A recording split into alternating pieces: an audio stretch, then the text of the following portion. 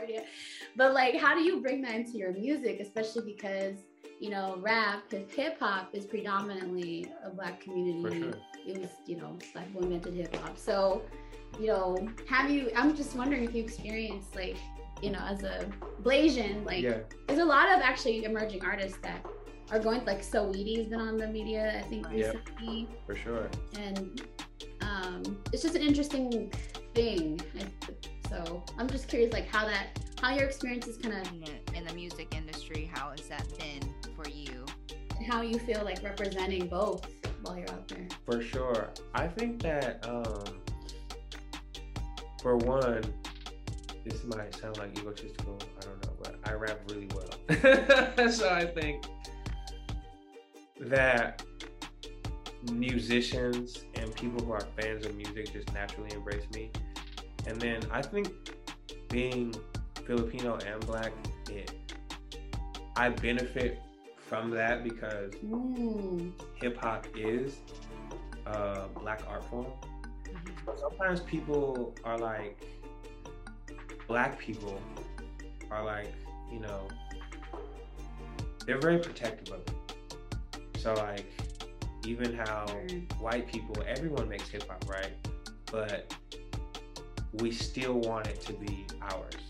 What's up, Capuatids? We're back.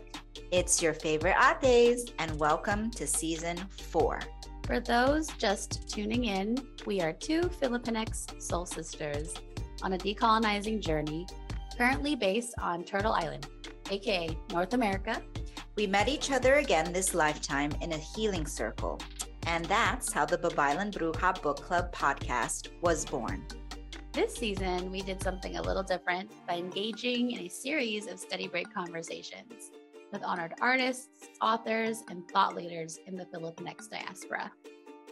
We enjoyed connecting with Kapwa with different perspectives and viewpoints, and we're so excited to extend these conversations to you. In this episode, we connect with Swiggle Mandela about his experiences as a biracial person growing up and existing in Portland, Oregon. Swiggle is a father, performing rapper, artist, entrepreneur, and animal intuitive. Ooh. That being said, let's dive in. Hey, everybody. Welcome back to another episode of Study Break. We have a special guest today, Swiggle Mandela, and we'll be diving in and talking a little bit more about what he does and all that. So, but as you know, before we dive in, we always take a moment to ground. So I'm just gonna invite y'all, if it's safe, if you're listening in, you can close your eyes, and I just invite you to connect to your breath. So, and as we come back into your body, I just invite you to not think about something that happened earlier. Don't worry about what you got to do after this. Can you just come back into this present moment? And so let's take some breaths together. So we'll breathe out, push your belly button out. And then when you breathe out, push your belly button in.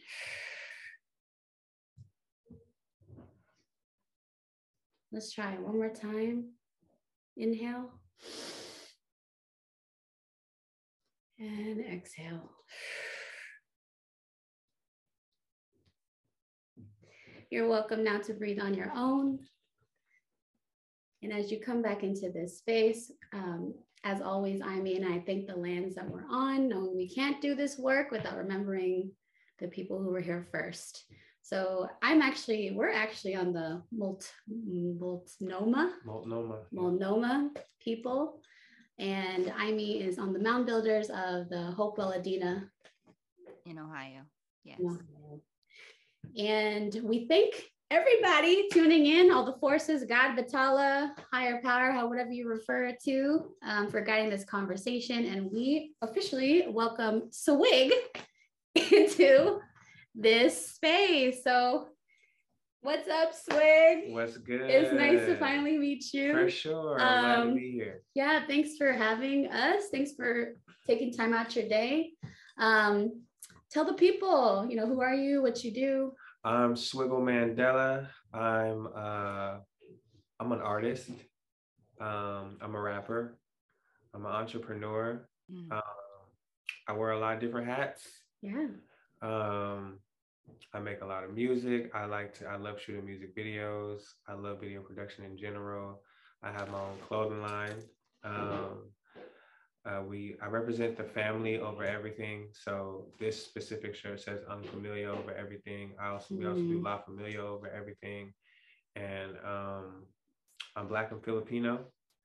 I'm from Portland most of my life. And I'm an artist who's breaking onto the national scene. I have a big local following, and I'm getting a lot of support right now. And yeah, it's me in a nutshell. Nice. You have a lot of hats. Yes, for sure, definitely. How do you manage all of them? I just try to focus on specific things when I can. Like sometimes I might just be in music video mode and I'm coming up with ideas and concepts and kind of directing the videos and just focusing on that. And then there's other times when I'm like writing and I'm like, I'm not really shooting videos right now. I'm not really recording right now. I'm just going to write. And then, you know, once those processes are done, like I might write an album. So now I'm recording the album and then I'll throw a concert because I just recorded an album. So it helps to kind of just do things in order, okay, the album is done. So now we can do the concert. And sometimes they do, they blend. Like I might have to work on the concert while I'm working on the album, but I just try to put my focus where it's needed. So yeah. So one at a time. For sure. Yeah. Even though like I might be doing 10 things at once, I try to like give them all attention like individually, because I don't know, I don't think that humans actually like multitask. Like Yeah. I can't listen to music and have a conversation with you. Oh yeah, I can't text and hear you. Exactly. So we're kind of wired like that. Yeah.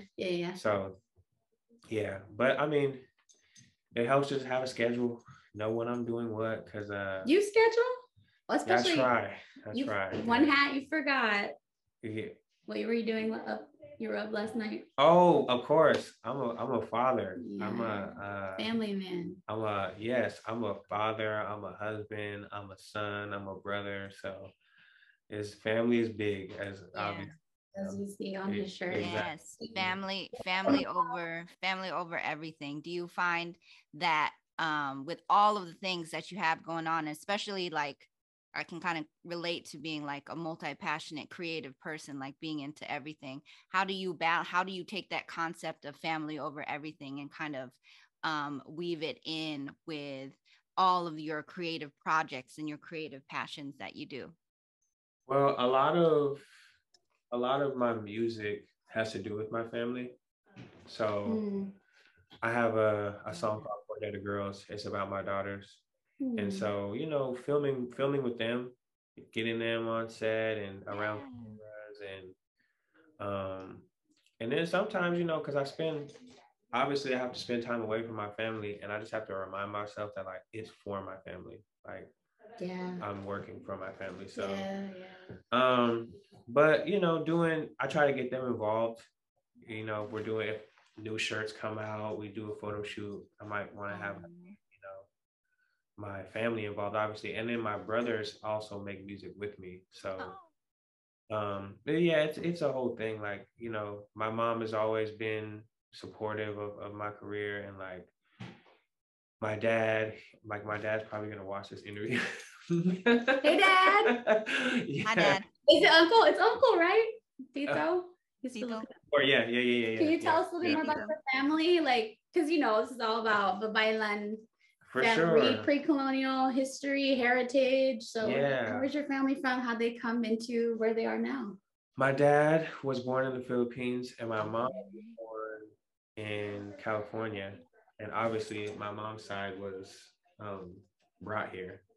So, but my dad I want to say, because my family is like mainly in Tacloban City. Okay.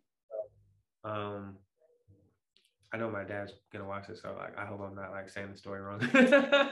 But from my knowledge, he grew up a lot in Tacloban, and is that where Ruby's from? yes, Oh, yes. shit.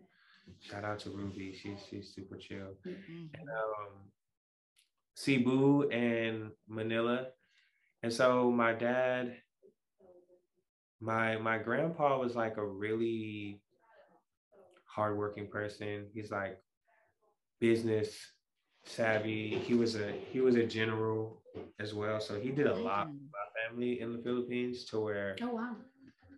I don't want to say like we're privileged, but like we're definitely me being in the Philippines and being around my family and then seeing the poverty is like Yeah. it's definitely like opposites. Like my family is fortunate. I think that's the word I'm looking for. It was because my grandpa really did a lot, and so did my grandma.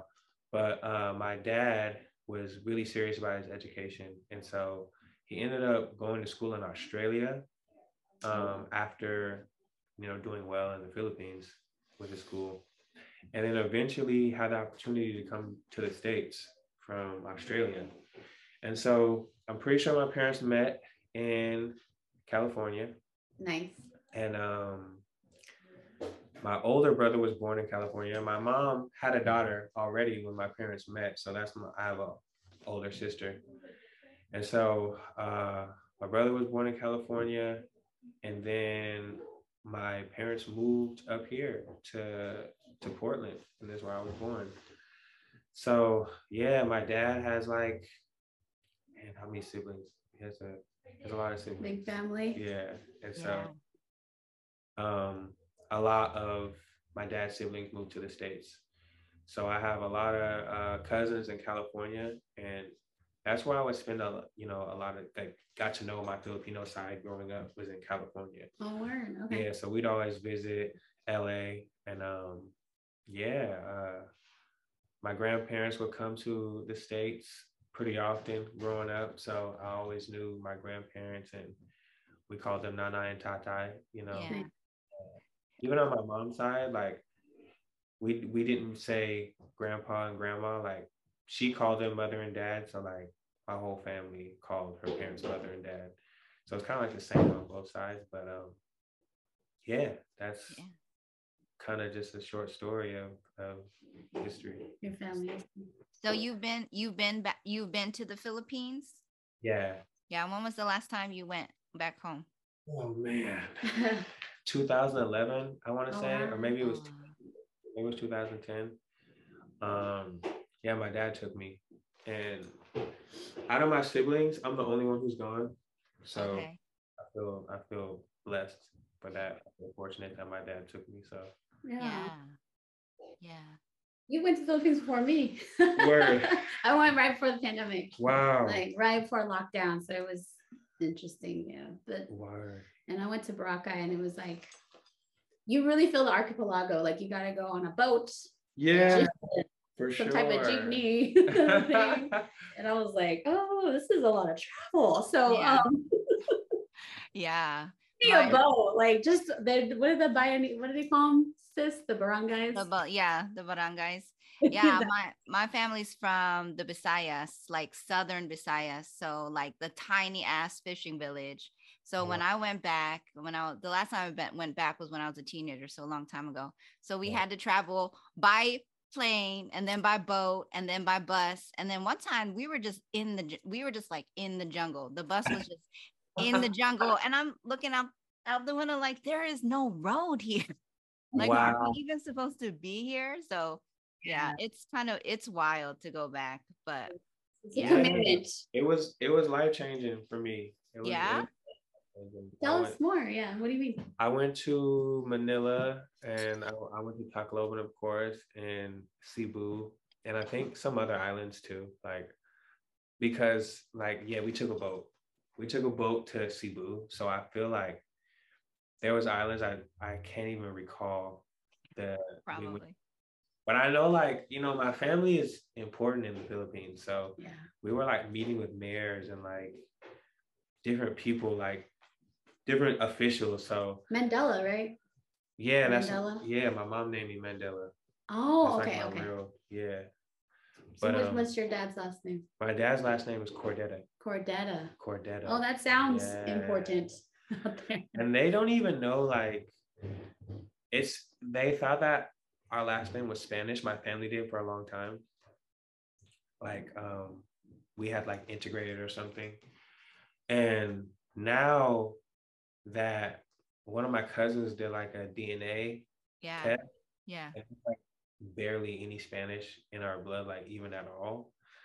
So okay. now Cordetta though, like that's hella Spanish. Yeah, Cordetta. And now it's like we think that the name was actually made up to integrate, to kind of like hide who we were. And that's very interesting. Oh, wow. I actually heard about one of my uncles, my a great uncle Simeon, and my uncle Cholo was telling me about him, and he said that he was like really tall, and that, you know, for Filipino people, it's not super common. Yeah. And he said that he was really tall and like dark skinned, like like an Indian, like from India. Interesting. He said when he first saw him, he was afraid because he had only seen, you know, Filipinos that look like us his whole life. Yeah. And then, you know, his dad is telling him like, that's your uncle. And he was like rode up on a horse, and he was dark skinned, and like he was scared of him. He never seen skin like his before. And so, yeah, our family history is like a little bit clouded. Like we're not exactly sure. Yeah. Wonder if he had like a background, because that's like literally the Black people of the Philippines. Yeah, for sure. Colorism happened. Yeah. But I digress. Thank you. I want to talk more about your mom. I mean, so this is really interesting, interviewing folks who are biracial. And so your experience, especially growing up in Portland. Yeah. One of the logos here is keep Portland weird. For sure. And that's almost like keep Portland white in a way. We was just talking about this, like, for sure. Like the type of white people out here. But yeah, as a biracial artist, very affluent, like there's like bougie and like hippie white people out here. Yeah, there's a mix. I'm very confused. It's like San Francisco adjacent, I was saying, but yeah, it's like 70% white. So how's been your experience as a Filipino and Black man out here? Yes. A lot of times I'd be like the only Filipino, like maybe out of school, you know, like, and if someone else is Filipino, it's like, oh, you're Filipino, like, wow, you know. Yeah. But also tribe, for sure, brown person. But being Black in Portland, being Filipino in Portland, it took a while to really connect to, especially like, because my dad was like, you know, he's all our Filipino sides in California or in the Philippines. Right. I didn't really connect super tough with the Filipino community here in Portland until I was like older. So I grew up really in the Black community in Portland. So, but there's a lot of people who are Black and Filipino that I, not a lot, but more than I would have expected. I mean, even in my family on my mom's side, her brother also was married to a Filipino woman. So I have cousins who are half Filipino. And then my cousin married a Filipino man. And so my second cousins are all half Filipino. So there's a lot of Filipino on my Black side too. And but yeah, you know, there's like, of course you grow up in Portland and it's mainly white people. So you'll get just like the racism, like just straight up, like growing up, I don't know if it's like just like a white thing for the white racist people or something, I don't know. But like people will just drive by and just like speed up and just yell the N-word at you. Like, For sure. Like, just because they feel like it. Like, yeah, it would. I don't know what that is. roll down Like, a window and tell you that like, you're. for sure. The first time, like, well, someone recently told me like they've never been called the N-word, but they live in Portland. What? Or someone will ask me like, people really do that around here? Like, come on, that's not happening. Yeah. And I'm like, bro, growing up here, literally, it would say, my brothers would tell you, like other people will tell you, literally, there might be a truck behind you and you're just walking down the street, finna go, I don't know, to the store or something. And they'll just be like, yeah, yell at you out the car. Yeah. I mean, we lived in Estacada before my parents divorced, we lived in a town called Estacada, and it's super country. Mm-hmm.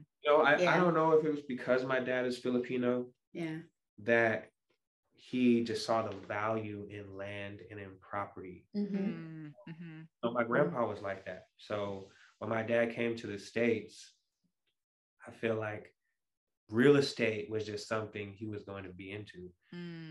So when we lived in Estacada, we lived on 5 acres of land. So as a kid, that was like my first memories, like having chickens. Like, that's good. You had pet chickens? Yeah, my neighbors have horses.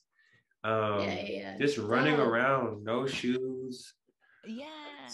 2 years old, 3 years old, just probably fully naked, just outside in the field, grasshoppers, grounded snakes, you know. Bugs. That's the life. So this was like my first memories, but I also remember being in Estacada and my brother coming home and like asking my mom, can we cuss on here? Of course. Yeah. Oh yeah. Asking my mom like what nigger meant, because someone at school called him a nigger. And I don't even think the kid was being mean. Like, he wasn't even trying. Learned that from somebody. Yeah, it wasn't like he was like, get away from me, like you're a nigger. It was just like, you're just a nigger. Casual, just super casual. Like, oh wow, you're a nigger. Like, there was no, like, you're a woman, you're a man. Yeah, like there wasn't barely any black people at the school, like. So he saw my brother and probably was just like, wow, there's a nigger. Yeah. So my brother came home and asked my mom what that meant. And this was like, I was in kindergarten. Yeah. So I've known about the racism here since kindergarten. Like, I've been being educated about it, like not even intentionally. So, and like, white people out here, there's a lot, I'm not gonna say it's all white people, because there's a lot of good white people out here, like we talked about earlier. But sometimes it's like if you're arguing with somebody, sometimes they'll just resort to that. Like, you're not even expecting it. You might have just been hanging out with this person, like at a party or something, or like you guys might have known each other. It's like their punchline. Like, I'm gonna just go straight there. Once you cross a certain point with them, they just pull that card. So you're used to that. Like, if there's a white, and then there's the white people who are just not like that at all out here. Like, I have homies that I grew up with that would never say that shit. They'd probably beat people up for saying that shit. Like, we need more white allyship with us. So that's for sure. But yeah, you'll be, sometimes you might just be at your friend's house and you guys are partying, and all of a sudden you get into a disagreement with them, and their mom or their uncle is like, why'd you invite these niggas over? It's like, yo. Wow. And then I have friends who would straight up tell me, like, we're not gonna go to my house because my dad's racist. Like, let's go to your. Yeah. That's a real friend. Yeah. Like, they kind of. So there's people like that out here that will straight up be like, you know what? Wow. I got to get out of my house. Like, when I graduate, I have to get away from these people because they're racist, and obviously I hang out with y'all. So so that's like just part of the experience out here. I mean, Oregon was an exclusion state, so it wasn't a state where slavery was actually like necessarily legal. It was probably legal, but it was a state where Black people couldn't even live. It wasn't like there was this big slave trade happening up here. And that's why I feel like, slavery was obviously heavy in the South, but you still have like some of the largest Black populations there. Right. So, like, this was a state in the North And it wasn't like how like Chicago, New York, or like Right.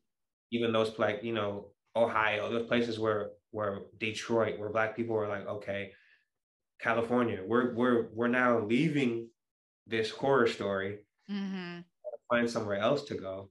Oregon wasn't necessarily one of those places because it was a religious state. Like Black people couldn't it was almost like how they let the people from Mexico like work in San Diego, but then they have Right. to, like, Black people were allowed to work in Oregon, but you But can't then they live go there. home. Yeah, so Rude.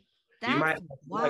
like, okay, Yeah. I think it was, I don't know, it was just like they wanted to be like a white utopia. Like they're seeing all this stuff going on in the United States. Yeah.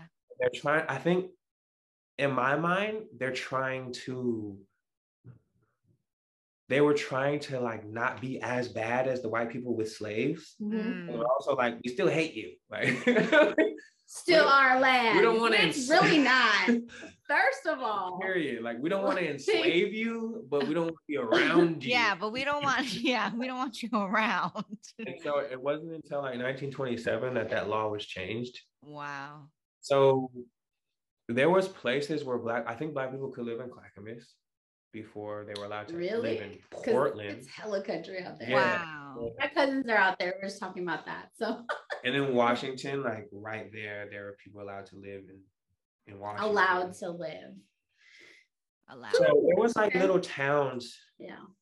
In the 1900s or maybe a little bit before, where Black people were allowed to live outside of like certain places. But Portland was like reserved for white people. So I think that's why now you have such low amounts of, even Oregon as a whole like is like 3% Black, I think. So I think Oregon as a whole maybe has like 40,000 Filipinos, like compared to other places, like one city could have 40,000 Filipinos. 40,000 that's a lot. And just thinking about how your biracial experience out here, because I wonder too if like the slave trade ship was just like, that's too north and cold, so we're just gonna stop at California. But like, how do you bring that into your music, especially because rap, hip hop is predominantly a Black community. For sure. It was, Black people invented hip hop. So, I'm just wondering if you experienced like, as a Blasian, like there's a lot of actually emerging artists that are going, like Saweetie's been on the media, I think, recently. For sure. And it's just an interesting thing. So I'm just curious, like how your experience is kind of in the music industry, how has that been for you? And how you feel like representing both while you're out there. For sure. I think that for one, this might sound like egotistical, I don't know, but I rap really well. So I think that musicians and people who are fans of music just naturally embrace me. And then I think being Filipino and Black, I benefit from that because hip hop is a Black art form. Mm-hmm. So sometimes people are like, Black people are like, they're very protective of it. So like, even how white people, everyone makes hip hop, right? But we still want it to be ours. It's just like, Taekwondo is Korean, I believe. I think it's Korean. I think Taekwondo is Korean. Yeah. So, but anyone can do Taekwondo. Right. When you go into a Taekwondo studio, there's going to be a Korean flag. There's going to be Korean culture. And they want it to be clear that like, this is Korean. Mm-hmm. It's not, rock and roll. It was started by Black people, but now it was clearly like taken. Or like jazz. A lot of these art forms that me growing up, it wasn't just common knowledge. Everyone just didn't know like, okay, Black people started rock and roll. Like growing up, people are going to say, this is white music. Right. This is Black music here. And this rock and roll is white music. But really, we started that. But what about Filipino music? For sure. So like, that's why it's so fascinating because, the reason that I met you because of the Big Flip. Yep. If y'all haven't checked it out by now, you definitely are missing out. So go look it up. Definitely. Stream it. Support artists. But yeah, Big Flip. Like, yeah, and Big Flip is like, that's me in the pot days, man. And I gotta give a shout out to Talilo, my brother Talilo Marfield. You know what I'm saying? He's a Filipino artist. I believe he's mixed with Irish. But he really grew up with his Filipino side mainly. And I met Talilo in Portland. I was hearing his name before I met him because there's not a lot of Filipinos here. And so like, yeah. In the rap game. Yeah, everyone knows I'm Filipino and I rap. So like anytime I'm talking, like once he was in Portland, people on the scene would just be like, "Have you met Talilo yet?" I'm like, "Wait, who?" Okay. And so different people that would book me would be like, "Oh, I should have booked you on the last show. I had Talilo." And so I just kept hearing his name, like, yeah, Talilo. And so one day I met him. I don't even remember exactly the day we met. I just know one day I knew him. And this was like probably a like recognition, like, oh, I know, like people been telling me about you, kindred. you know. That's how me and I knew when we met. We're like, oh, for sure. But, I think we might have been on the same show. If we weren't on the same show, I know one of the times he does a lot with the community, and so I remember going to this thing he had called Cypher Cure, and it was like a program for just young MCs.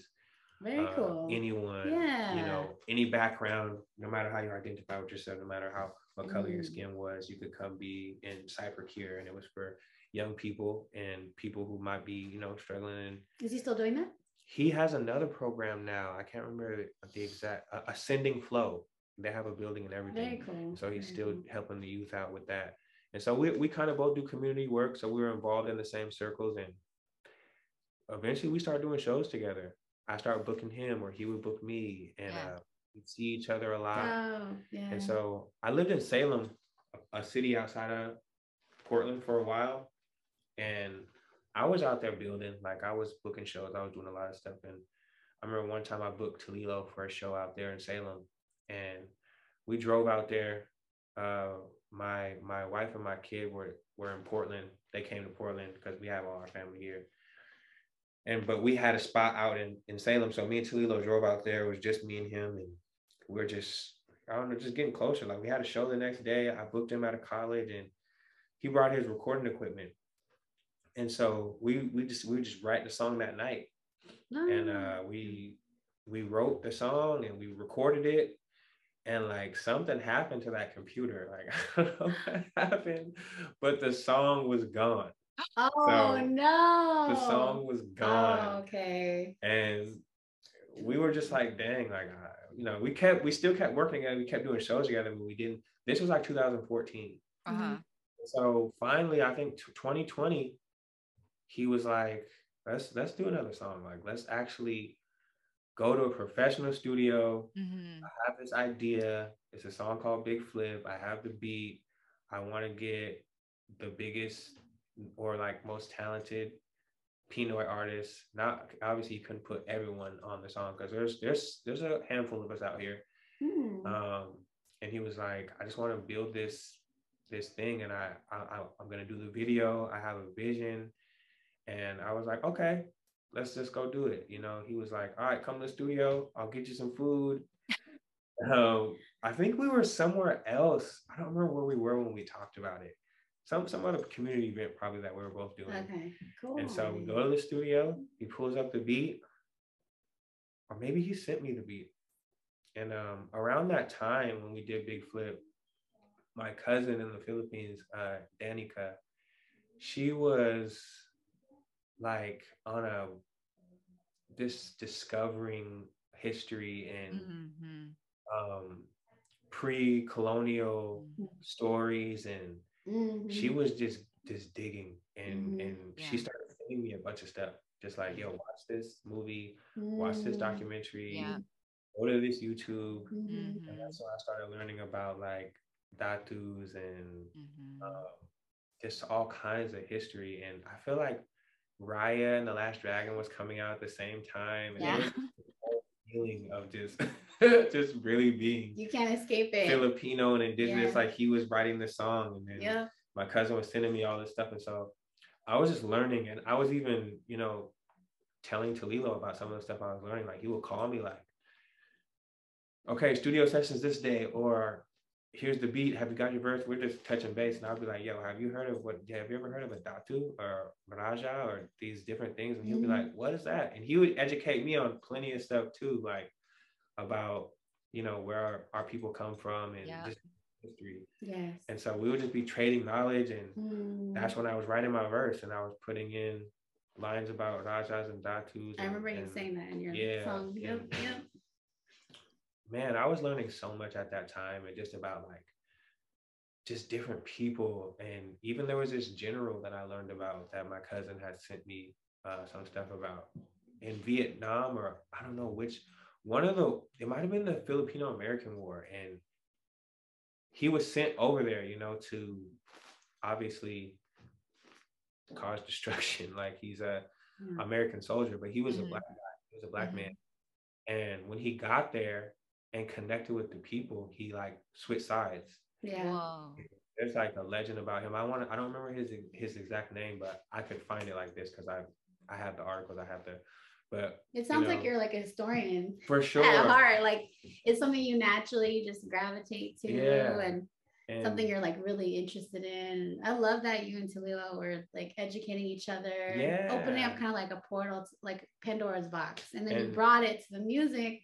And that's really important because that's one of like in this time we're in, how mass, information can be spread. So I really appreciate the message, Talilo initiated, and then you participated for, engaging in the project and how far it's come. And now it's like opened up so much more opportunity for you both. And then the other two artists on the song too, I grew up with Taryn. He's shout out to the others too. He's the third verse. And then JR, I never knew JR growing up, but he cuts my cousin's hair. He actually works at a barbershop that's like mainly Black people working there. Like, I mean, once again, this might sound braggadocious, I don't know, but Black people cut hair the best. So the fact that he's there lets me know that he can cut. and he was cutting my cousin. He was cutting my Black cousin's hair. So it's like, if you cutting his hair, and my cousin's hair be on point. So he was vetted. Yeah, one day he was just like, yeah, I cut your cousin's hair. Like, I'm like, what? For real? Always been connected, and he had already been a fan of mine. We may have met. I meet so many people, and I also smoke weed, so like I don't always remember everyone. I meet thousands of people. And a lot of times people are just like, people walk up to me and they're surprised I don't remember them, and I have to let them know like I'm bigger than you think I am. Like I know too many people. But yeah, Taryn and JR are also on the song. And yeah, Big Flip, man, it blew up. It did. Up. Nationally, internationally. Very cool. It blew up on TikTok. It makes sense. I would be actually surprised it didn't take off, because we're, in this path of like remembering. Yeah. Like looking for something to represent. So I just want to express how that song moved me in a way, because it's like we're just like the thousands of people who are like citing it and tagging y'all's track. It's a representation that we're looking for, because being brown in America is like, what do we identify? What do Filipinos bring? I think Filipinos played like a big part in hip hop. Like in New York, it was like Puerto Ricans played a really big part in starting hip hop and creating hip hop. And I think in California, Filipinos played a big role in being a part of hip hop, being, growing the culture. So I think Filipinos are heavy in the culture of hip hop. Like even on my dad's side, my cousins, Mike E and Gabe C, they're like big DJs. Yeah, in the hip hop scene. We're musical. We love music. We love, and the track was so anthemic. It was like an anthem, right? Like it reverberated all across the country. Because of technology, but that it was, out here in Ohio even. So that resonated with me out here. And so I know that it resonated with, Filipinos were everywhere. It's usually like, okay, we're on the East Coast or on the West Coast, but I'm like, we're all in between too, so I just love how anthemic it was. And I love, there was some Kali in there. There was some Filipino martial arts in the video. So I was like, that was my favorite part. So yeah, Chalilo, he does a lot of that too as well. He what is the word for the stick fighting? Well, the Kali or Arnis, Eskrima.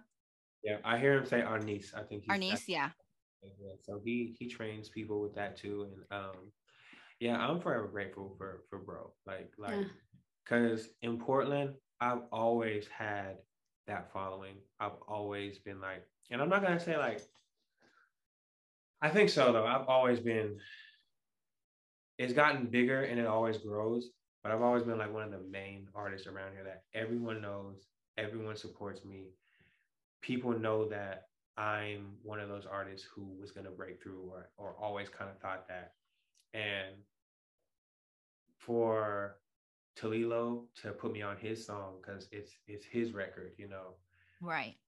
It really changed my life. So I'm really grateful to bro. And I tell him 1,000 times, and even like what every time I see him, I tell him, I'm like, you don't get it, bro. I need to tell you this again. Well, that's the power of collaboration. Mm-hmm. Literally, you even being here collaborating with us and just continuing that ripple effect. I think it's really important for the masses. For sure. We're in that space now. We can't, like I said earlier, we can't like escape our history. It's reemerging. Sure. We're back, we're out here. We're remembering so much. And it's a time for Filipinos to remember who we were before we were colonized, before we were told who we were. So that's also like, I'm not surprised that track blew up too, because that's what I'm saying. It just resonated with all of us who are trying to remember. I was surprised. And, I will say that, being American and being biracial. Yeah. I wasn't sure how my verse was going to connect with people, but I knew that like I was putting in all this stuff that like I didn't even know that people would know about, and like Datu and Raja, is that what you mean? Because like my dad didn't, and my dad is like educated, like he is not like just your average person. Yeah. And his wife didn't know. She's educated too. Like he met her in the Philippines. And so my mom too, she was a cadet training while she was in the Philippines. So it just speaks to how deep colonialism has been embedded like in our like it's almost like they kind of tried to wipe us out to assimilate. Yeah. Because we're just gonna continue. And when I saw so many people like that line, people will when they make their videos, that's the line. There's a lot of lines that they go to, like big nose, big lips. A lot of people do that. Like when they're making the video, they're like big nose, big. That's like a lot of videos of people doing that. Even like I'll wait for it. Like I'm watching a video, I'm like, are they gonna do it? And they're like,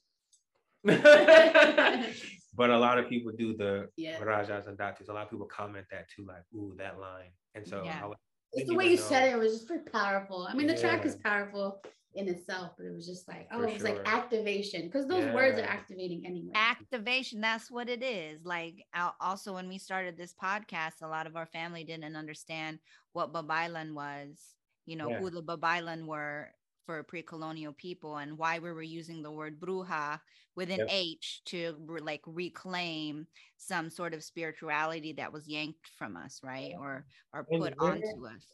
What's the history behind bruja? Because I've heard that just like in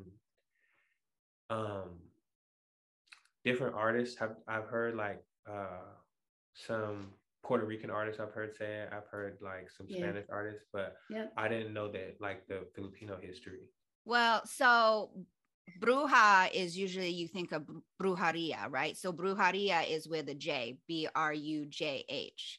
but and our language is very heavily influenced by Spanish, right? But so bruja is witch, right? Witchcraft. So our babailan were considered witches. They were, because we were women and also trans folk who were our spiritual leaders and like doing healing, speaking to our ancestors, et cetera, et cetera. So when the colonizers came over with Christianity, basically Catholicism, they deemed that as witchcraft. So because they're Spanish, bruja. You see what I'm saying? So it's all about reclaiming. There's a lot of Filipinas who take bruja, but they stay as a spiritual identity, but they do it with an H. So we're not respect to brujeria, because that is a whole other like spirituality and religion. So respect to what they're doing, but bruja is kind of what the Spanish told the babailan. We were told women who that's who you are, is you're evil, you're a witch, you're a bruja, right? So we're just kind of trying to take that back. Definitely. Yeah.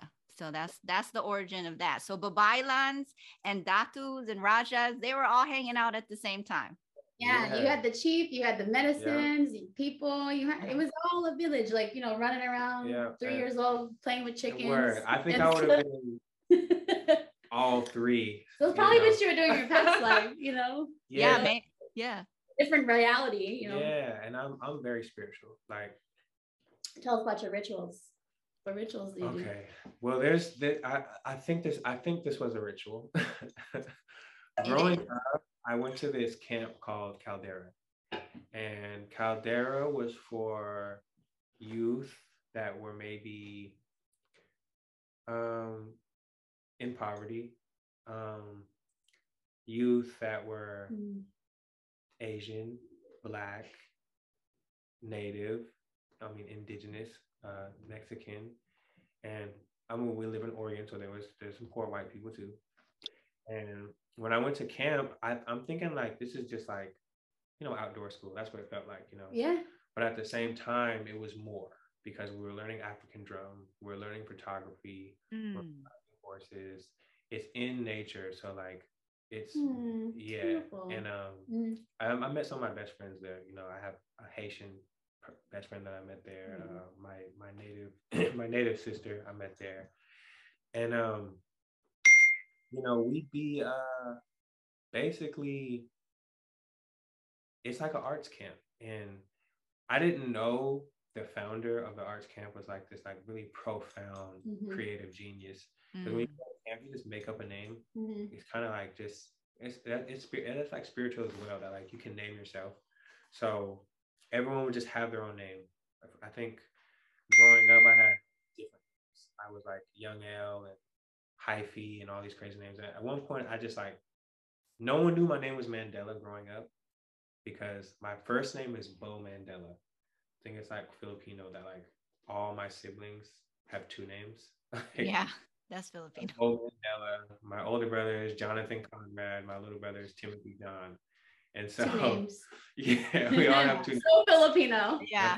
Two of my daughters have two names too. Yes. But you name yourself. And then one year, no one knew my name was Mandela, so I got away with that being my camp name, because you can't like have your real name as your camp name. But the guy who started the camp, we just called him Papa Bear, and he was like an old white guy, and I didn't think anything of it. I just thought he was like, the guy who started the camp. Turns out his name was Dan Wyden, and there's a company here in Portland called Wyden and Kennedy. They're like the biggest advertisement agency on like this side of the country, one of them. And the biggest advertisers come from California and New York, so a lot of people didn't think it was gonna be able to work here, but he did commercials for Nike. That's like one of his big things, because Nike was started here too, and then Coca-Cola. So he's a white man with money. Yeah, billions. And so he created like camp this thing center, and it was almost like he had a really good heart, because like, who does that?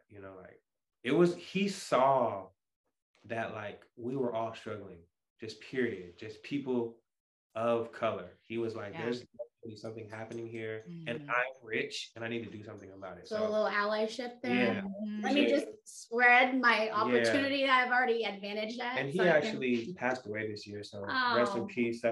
like changed my life. That was one of my teachers. But at camp, they had this tree, and this was like a trust exercise. And it's like spiritual, and you would climb the tree. It was a pretty tall tree, and they had like state-of-the-art harnesses and ladder and all this stuff, and you can climb the tree as far as you want.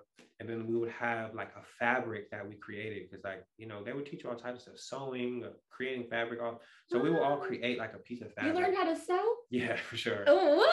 See, and so, he might be more Filipino and so we had like this fabric. And when you climb the dream tree, you don't have to go all the way to the top. Dream tree. Yep. So at the top of the dream tree, there's actually a platform. And there's a bar, and you can jump and try to grab this bar, and like you have state-of-the-art harnesses, and all your friends are holding you, and it's like something that you're learning about. And it's something about giving intentions. It's something about trust, and it's something about like it's a release. It's all these things. So when I first climbed the dream tree, I only climbed up to a certain point on the ladder. Yeah. And I put attention on there. And I didn't want to say that I wanted to be famous. I didn't want to say that I wanted to be a rapper. Like, and I knew it, and I was telling people like, I don't really have an intention. Or maybe they told us like, you don't have to say your intention out loud. But a lot of people did. Like they go up and they tie their thing on wherever. They might go all the way to the top. They might jump off or stop wherever. And, you know, I want to be a doctor. I want to be more respectful to my parents. I want to get better grades, whatever. And so you just make an intention every year. Wow. So I would always know my intention was to be famous and to be a rapper. And so I would never say it year after year. I would just tie my thing on and somehow get away with not saying it. And I remember when I first climbed to the top of the dream tree and I looked down and it was like so high up, and I was like, oh shit. You know, like I'm just in middle school or something. I'm not supposed to be cussing, but I couldn't even help it. And I tied my intention up there and I still didn't say it. And I slid off. Like I sat down on the platform and slid off. Even though like you're 1,000% safe, like you can jump, like, but it's still just learning to trust. You know, all of trauma and shit like that. So like this was like a real exercise that they like had experts come up with, you know, like. And so one year I finally was like, okay, I'm gonna tell people what I want, like, because I was in the program from middle school to hie school, and you age out in high school. Yeah. It was like my last year. I was like, this year I'm gonna say it. Like I've been performing at camp. I had shot my first music videos at camp. Oh, wow. I was essentially like what I am now in just that small community at camp. It was like I was there. Like everyone knew I made music. Everyone was expecting my music video. You're there for 10 days. It was like a fantasy. And so I had my fabric, and I was like, I'm gonna tie my fabric onto the bar. Like I want to jump. And so I'd be jumping like, and just be like this far from the bar. And I just kept, and then at some point, like when you do the training, when you do the exercise, they have all of your can't, you know, like hold the rope, but there's someone there who's trained who can do it themselves. Like you don't need 10 kids to hold. One person knows how to do it. They're trained in this. So I didn't get the bar when it was, you know, my time to jump with all my campmates there. I missed the bar. And so I'm telling everyone, like, I'm not tying it on there, like, unless I can get the bar. So everyone doesn't get to know my intention yet. And so I would go just with the teacher, like at lunch, like, I want to go jump. Like, I want to get that bar. So I'd be jumping over and over again until I was out of breath and I couldn't reach it. Yeah. And so I was like, I'm not even gonna, because I wanted to be on that bar or nothing at all. And so I'm like, I'm not even gonna tie it up there. I want to tie it in the meadow. And like a caldera is when a mountain implodes. Again, when it's a volcano, when it explodes. Mm-hmm. Oh. And it's this huge lake. And it's like one of the biggest lakes in Oregon. And so the property is on that lake. And so there's a ridge where the caldera was created, you know? So there's like, you can hike up the ridge and around the caldera. And then eventually there's a meadow because the land dips. And the meadow is one of my favorite places to go because there's like hummingbirds there. And there's like, a hummingbird is like really spiritual for me. And then there's all kinds of animals at caldera. Like I've seen deer, I've seen, you know, lizards, and every year there's like different animals. And this year there was so many animals, like Wow. there were birds that were chasing each other, almost like Looney Tunes or something. And there was a big one and a little one, and the big one's always chasing the little one, or the little one's always chasing the big one. They didn't even fly; they would just be running around all day, taking stuff from each other. And there was grasshoppers like as big as your pinky, orange and blue, and So you're full of like yeah. nature and mind, like And so that day you went on the dream tree. You did it. No, I decided I want to tie my intention in the metal, and of course everyone wasn't going to be there. So I get my sister, who's Native American. She's like one of my best friends, and I'm like, come to the meadow with me. I'm going to tie my intention there. And I tell the teacher, you should come with us too, because I've been to the meadow plenty of times by myself, but apparently I'm supposed to go with like a chaperone, a guide. It's like not completely safe. And so he goes with us. And when I get to the meadow, it's like literally like what I expect. I want to see deer. I don't think there was deer there, but there was like so many moths that you could see like probably like as big as this flag. You'd see just part of the ground, and they were camouflaged. So as you approach them, it would be like the ground just flew off. And pretty magical day. Yeah, and just all over the place. The ground's just flying away. And then there's gophers like going into one hole and going into the other hole. Like, and they all knew you were gonna come and do this intent. So and they were like setting the stage for you. The birds up around our feet. And there was a really big bluebird, like this big, and it was like majestic. Like the blue was so deep, huge, big. And then there was these two other birds that looked like parrots. And the guide, he knows all this stuff. He's like, those birds actually migrated from the such and such islands, and they're only here like every 2 years. And that bluebird knows how to throw its voice and all this and that. And so you had like a whole ass ceremony. For sure. Like. And then I went out there one year to take pictures of hummingbirds, and it was really hard. They're like so many of them, but they were like so fast. When I went there this time, there was so many hummingbirds, you wouldn't be able to miss them. Like if you pulled your phone out, any angle, you're gonna get a hummingbird. There was also flowers, like really tall flowers that had buds. Whole flower. So the hummingbirds, 10 of them could eat out of this one flower. Yeah. And they're just everywhere. They're running into you. There's so many hummingbirds. And I was just like, wow, like I love hummingbirds, and they're just like flying up to my face at this point. And so there's only a path, and the rest is like wilderness. The flowers are this tall. You're walking in the path. And I see this tree. It's burnt because there was a fire there. And it's like, I don't know, I'm connected to this tree. I think I went out there, and I've been on that tree by myself before, like even though I wasn't supposed to. And so I'm like, there's my tree. There's the tree. I'm going to tie it on there. And we tell the guide to kind of stay behind just a couple feet. And me and my sister walk up to the tree, and we have to like really walk through the wilderness to get to the tree. Mm-hmm. And so we finally get there, and I pull out my fabric, and I'm like, God, universe, I want to be famous. And I tie my intention on. And the hummingbirds start flying into the air. They're like connecting beaks and like spinning off into the air. They're so far into the air, they're just turning into dots. Like I no longer see them.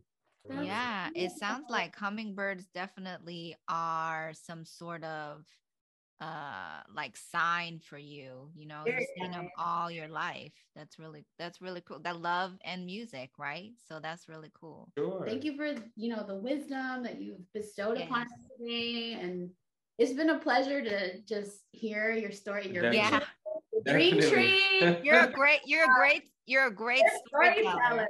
Yeah. So I know that we want to honor time. What is time? But exactly because we could talk for I'm sure you got a plethora of other stories. But thank you so much for coming out. Let the folks know how they can find you, reach out to you. SWIGGLE Mandela, like Nelson, on everything. Spotify, YouTube, Instagram, TikTok, Facebook, Swiggle Mandela. Look me up. And I appreciate y'all having me, because like sometimes I start telling these stories to people, and they're just like, what is this guy talking about? We believe you. Filipinos are I feel like all of your titos, titas, everybody has a story like that. And that's just like in our culture, right? So before we do sign off all the way, I want to give a shout out to where you guys are, because you have the plants, you got the you got the flag in the background. So who's hosting you there today? Han Center here in Portland. Thank you, Bayani Han. Yes, very supportive of the Filipino community. That's awesome. This is like our space, you know, like they invite us to just Yeah. do what we need to do here. They're opening up a clinic, their community space. Shout out to Freddie. She was they were very helpful. Yes. Everyone at the Bayani Han Center. I mean, ever since they set up the plans and the flag, you know. Yeah. That's amazing. We out here representing. And they were in the Big Flip music video. They were big supporters. Yes, they were big supporters of the whole project. And they have our back 100%, and I got their back. Kapwa, that's for sure. Well, next time maybe I can fly out as well. For if we do interview part 2, I can come out. Interview part 2 because it's too many. We gotta keep talking. Wow. Yeah. All right. Well, thank you so much. And Babaylan Brujas, make sure you go and follow Swiggle Mandela on all the socials. And make sure you like and subscribe to our channel as well. Yeah, all my followers, like and subscribe. Y'all know how we do.